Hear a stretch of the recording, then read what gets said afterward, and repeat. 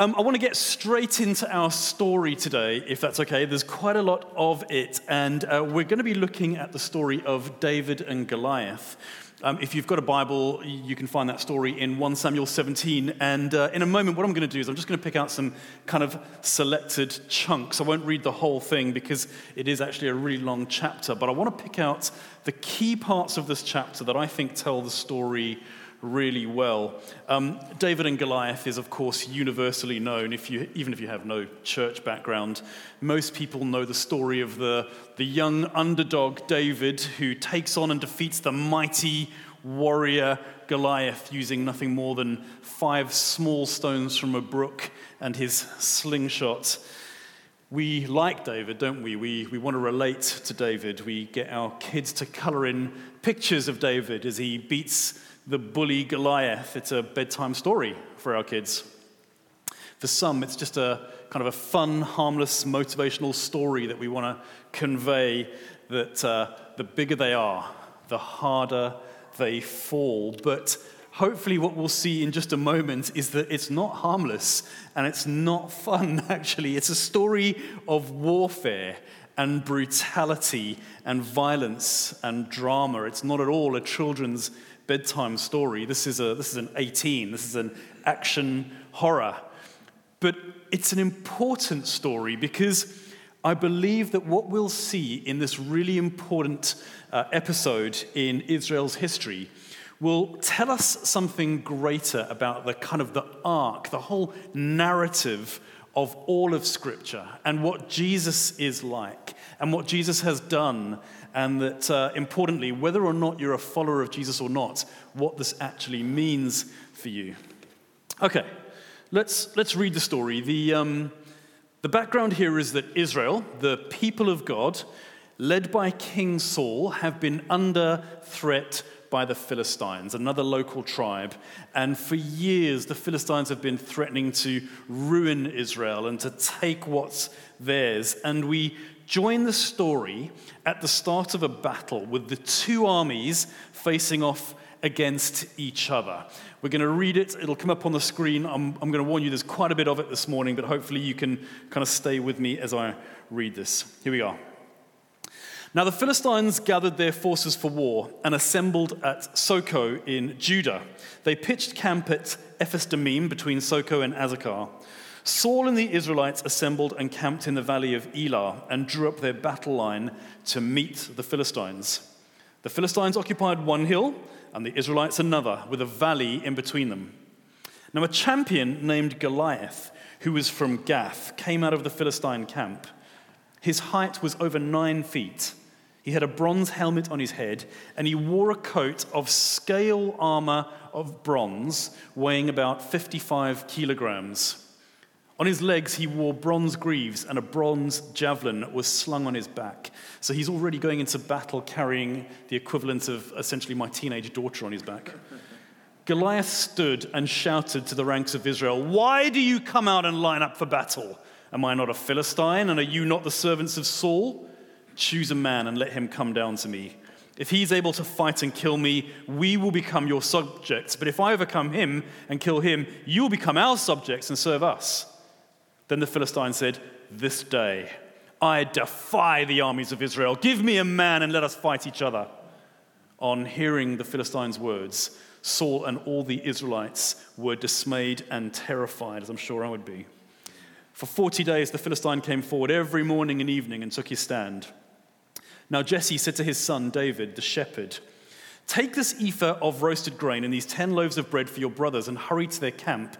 They're with Saul and all the men of Israel in the valley of Elah fighting against the Philistines." So early in the morning, David left the flock in the care of a shepherd, loaded up and set out as Jesse had directed. He reached the camp as the army was going out to its battle positions, shouting the war cry. Israel and the Philistines were drawing up their lines facing each other. David left his things with the keeper of supplies, ran to the battle lines, and asked his brothers how they were. As he was talking with them, Goliath, the Philistine champion from Gath, stepped out from his lines and shouted his usual defiance, and David heard it. Whenever the Israelites saw the man, they all fled from him in great fear. David said to Saul, "Let no one lose heart on account of this Philistine. Your servant will go and fight him." Saul replied, "You're not able to go out against this Philistine and fight him. You're only a young man, and he's been a warrior since his youth." But David said to Saul, "Your servant has been keeping his father's sheep. When a lion or a bear came and carried off a sheep from the flock, I went after it, struck it, and rescued the sheep from its mouth. When it turned on me, I seized it by the hair, struck it, and killed it. Your servant has killed both the lion and the bear. This uncircumcised Philistine will be like one of them because he has defied the armies of the living God. The Lord, who rescued me from the paw of the lion and the paw of the bear, will rescue me from the hand of this Philistine." Saul said to David, "Go, and the Lord be with you." Then David took his staff in his hand, chose 5 smooth stones from the stream, put them in the pouch of his shepherd's bag, with his sling in his hand, approached the Philistine. Meanwhile, the Philistine, with his shield bearer in front of him, kept coming closer to David. He looked David over and saw that he was little more than a boy, glowing with health and handsome, and he despised him. He said to David, "Am I a dog that you come at me with sticks?" And the Philistine cursed David by his gods. "Come here," he said, "and I'll give your flesh to the birds and the wild animals." David said to the Philistine, "You come against me with sword and spear and javelin, but I come against you in the name of the Lord Almighty, the God of the armies of Israel, whom you have defied. This day the Lord will deliver you into my hands, and I'll strike you down and cut off your head. This very day I will give the carcasses of the Philistine army to the birds and the wild animals, and the whole world will know that there is a God in Israel. All those gathered here will know that it is not by sword or spear that the Lord saves, for the battle is the Lord's, and he will give all of you into our hands." As the Philistine moved closer to attack him, David ran quickly towards the battle line to meet him. Reaching into his bag and taking out a stone, he slung it and struck the Philistine on the forehead. The stone sank into his forehead and he fell face down on the ground. So David triumphed over the Philistine with a sling and a stone. Without even a sword in his hand, he struck down the Philistine and killed him. David ran and stood over him. He took hold of the Philistine's sword and drew it from the sheath. After he killed him, he cut off his head with the sword. When the Philistines saw that their hero was dead, they turned and ran. Then the men of Israel and Judah surged forward with a shout and pursued the Philistines to the entrance of Gath and to the gates of Ekron. Their dead were strewn along the Shaaraim road to Gath and Ekron. When the Israelites returned from chasing the Philistines, they plundered the camp. David took the Philistine's head and brought it to Jerusalem. He put the Philistines' weapons in his own tent. Next time you get your kids to color in a picture of David and Goliath. That's right. Don't forget the severed head on a stick in the city centre. One of the things that you'll notice as you read through the Bible is how it all holds together and how kind of one historical account sometimes, like this one, can illuminate and bring coherence to so much else that the Bible outlines. And I think this is a really important story for us because what we see here is a kind of gospel summary. We often hear the story and we identify with David, the underdog, of course, who in the strength of the Lord faces up to a much bigger foe and overcomes him. And so we think about ways in which we can become more like David. But actually, for the purpose of what I want to achieve today and to highlight to you, I want us to try and see the story through the lens of the terrified Israelites who are under threat from and under attack from Goliath with no way out. Let's look at the story a bit closer. The first thing we should see is that this is a story of representative champions. Goliath, all by himself on behalf of the Philistines, faces down Israel. And David, as the representative of the entire nation, goes out to battle on behalf of his people.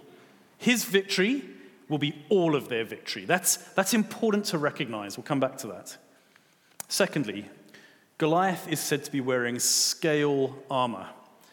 That suit of armor would have weighed about 55 kilograms, about 7 stone, I think that is. And it was a particular type of armor that was made up of hundreds of pieces of bronze, all tied together with cord and stuck on leather. In the daylight, the armor would have given off the appearance of a huge bronze, scaly reptile, scales all moving together and glistening in the midday sun. He would have looked like a serpent.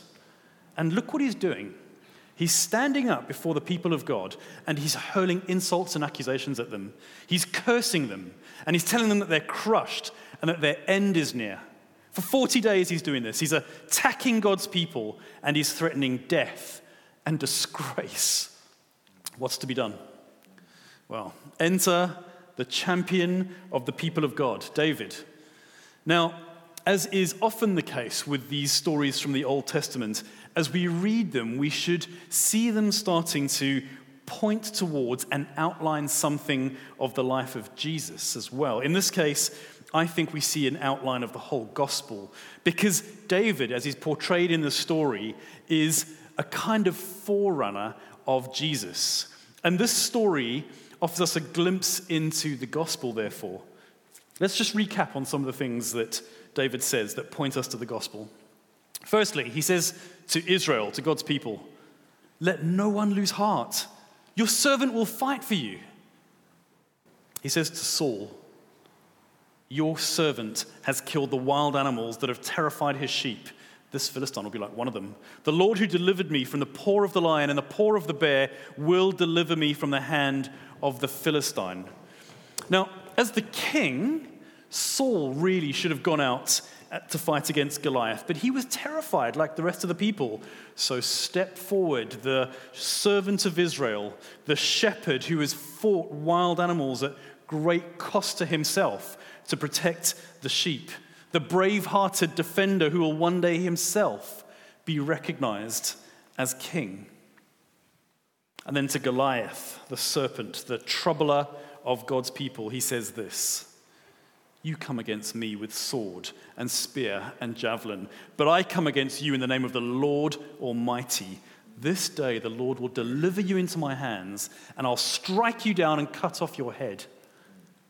In David, we see a servant king, a king like Jesus, a skilled shepherd who would lay down his life for the sheep, who will not allow any threat against God's people from a serpent-bodied accuser. And like David, he comes with the power and the authority of God to deal with it. There should be glimpses of the gospel already starting to materialize for us in the story. And to kind of further highlight this, I want to zoom out a little bit further and see how this story points to something wider and bigger in Scripture and gives us a bit of a wide-angle view, not just about God's salvation plan for the Israelites that day, but about God's salvation plan for all of his people across all of time. And to do that, I want to go right back to the start. So let's look at something from the story of the Garden of Eden in Genesis. As you'll know, God creates Adam and Eve. He loves them. He provides for them. He gives them purposeful tasks in creation. He communes with them daily. He gives them all the fruit in the garden, but he tells them for their welfare, there is one fruit that you are not to eat. And then the serpent, Satan, comes to Eve. He challenges what God has said, convinces her to eat of the tree. She gives it to Adam, and a shockwave ripples through the entire universe, ripping it apart. Sin enters the world. Man is separated from God and banished from his presence in the garden, and things have never been right since. And as God is pronouncing judgment against mankind in Genesis 3, verse 14 and 15, listen to God's judgment against the serpent. "So the Lord God said to the serpent, 'Because you have done this, cursed are you above all livestock and all wild animals. You will crawl on your belly and you will eat dust all the days of your life.'" This part's really important. "I will put enmity between you and the woman, and between your offspring and her offspring. He will crush your head and you will strike his heel." The first sin, this sin I've just talked about, the original sin, the fall of mankind, which broke up God's perfect creation and created separation between a perfect God and a sinful man, That sin invited a curse which involved the serpent being laid low, but included in that judgment, God explains the way that history will now work between man and the serpent. The serpent will strike at the heel of man, but the man will crush his head. This passage in Genesis is often called the first gospel, the proto-evangelion, because right at the start of the whole story, we see that throughout history, there will be a serpent who snaps at the heel of God's people, but there will also be a man, an offspring of Adam, who crushes his head. If you read through the scriptures, you'll see this motif repeated again and again. Satan seeks to snap at the heel of God's people, and a deliverer, a Messiah, is brought forth to save the people. That's what we see with Moses in that story, if you're familiar with that, and the snake king Pharaoh who would snuff out God's people. And there are many other accounts like that throughout the history of the people of God. Today, we still see this with world powers and governments who try to silence the church and snuff out God's people. We see it right now in so much of the Middle East and Asia and China. There's always been a snake-like satanic power that has sought to devour and to strike God's people. But in Genesis 3:14 and 15, God has already put a parameter in place. The snake will only ever be able to snap at the heel of what is God's, but the deliverer will crush his head. Goliath, snake-like, scaly armor glinting in the sunshine, is calling down curses against God's people and accusing them of all sorts, telling them what they are, cursing them. But we shouldn't be surprised by this. It was always thus that a snake would snap at the heel and accuse God's people. You may know that in your own life. Then David, this shepherd boy from an obscure family with a humble upbringing, comes out against the serpent king, and empowered by God, he strikes and takes the serpent Goliath's head with his own sword and hands victory to the people of God. It's the Genesis 3 promise all over again. The offspring of Adam and Eve will come under attack from the snake, but another son of Adam will overcome him by crushing his head. That's what we see in the gospel. The serpent, Satan, who has all through the generations been snapping at the people of God, taunting, accusing, just like Goliath, proudly boasting of his greatness and demeaning the power of God and calling down all sorts of curses on you and on the church worldwide, sitting behind every dark power in the world, manipulating circumstances, working to empower extremist political and ideological forces against the church. A Goliath, an unassailable giant, and all his cohorts warring against us, until one is sent to save us. One who says to us, "Let no one lose heart. Your servant will fight for you." One who is well accustomed to the protection of his sheep against wild animals and threats. One who hears the taunts of the enemy and says, "No, you bring javelins and spears, you snake, but I come in the name of the Lord, and the battle belongs to him." A humble servant, anointed to be king, who says to us, "I didn't cause this mess, but I will go out before you as your representative. You stay behind me in my protection. I will fight this battle on all our behalf." One who faces down the taunts of the serpent enemy of God's people, taunted himself and spat on and cursed and mocked, even as he died on the cross. This is the gospel. Adam should have cast that serpent out of the garden for challenging God, but instead he succumbed to his temptations and he brought sin and death over all of us.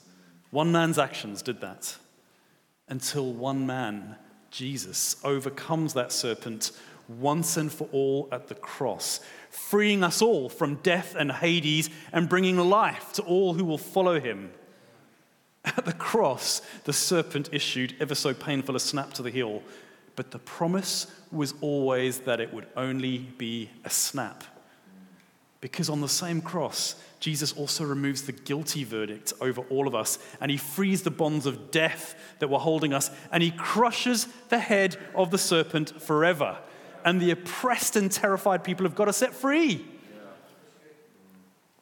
The book of Revelation, which also takes a kind of a wide-angle view of all of human history, the other end of the Bible, explains Christ's victory over Satan like this.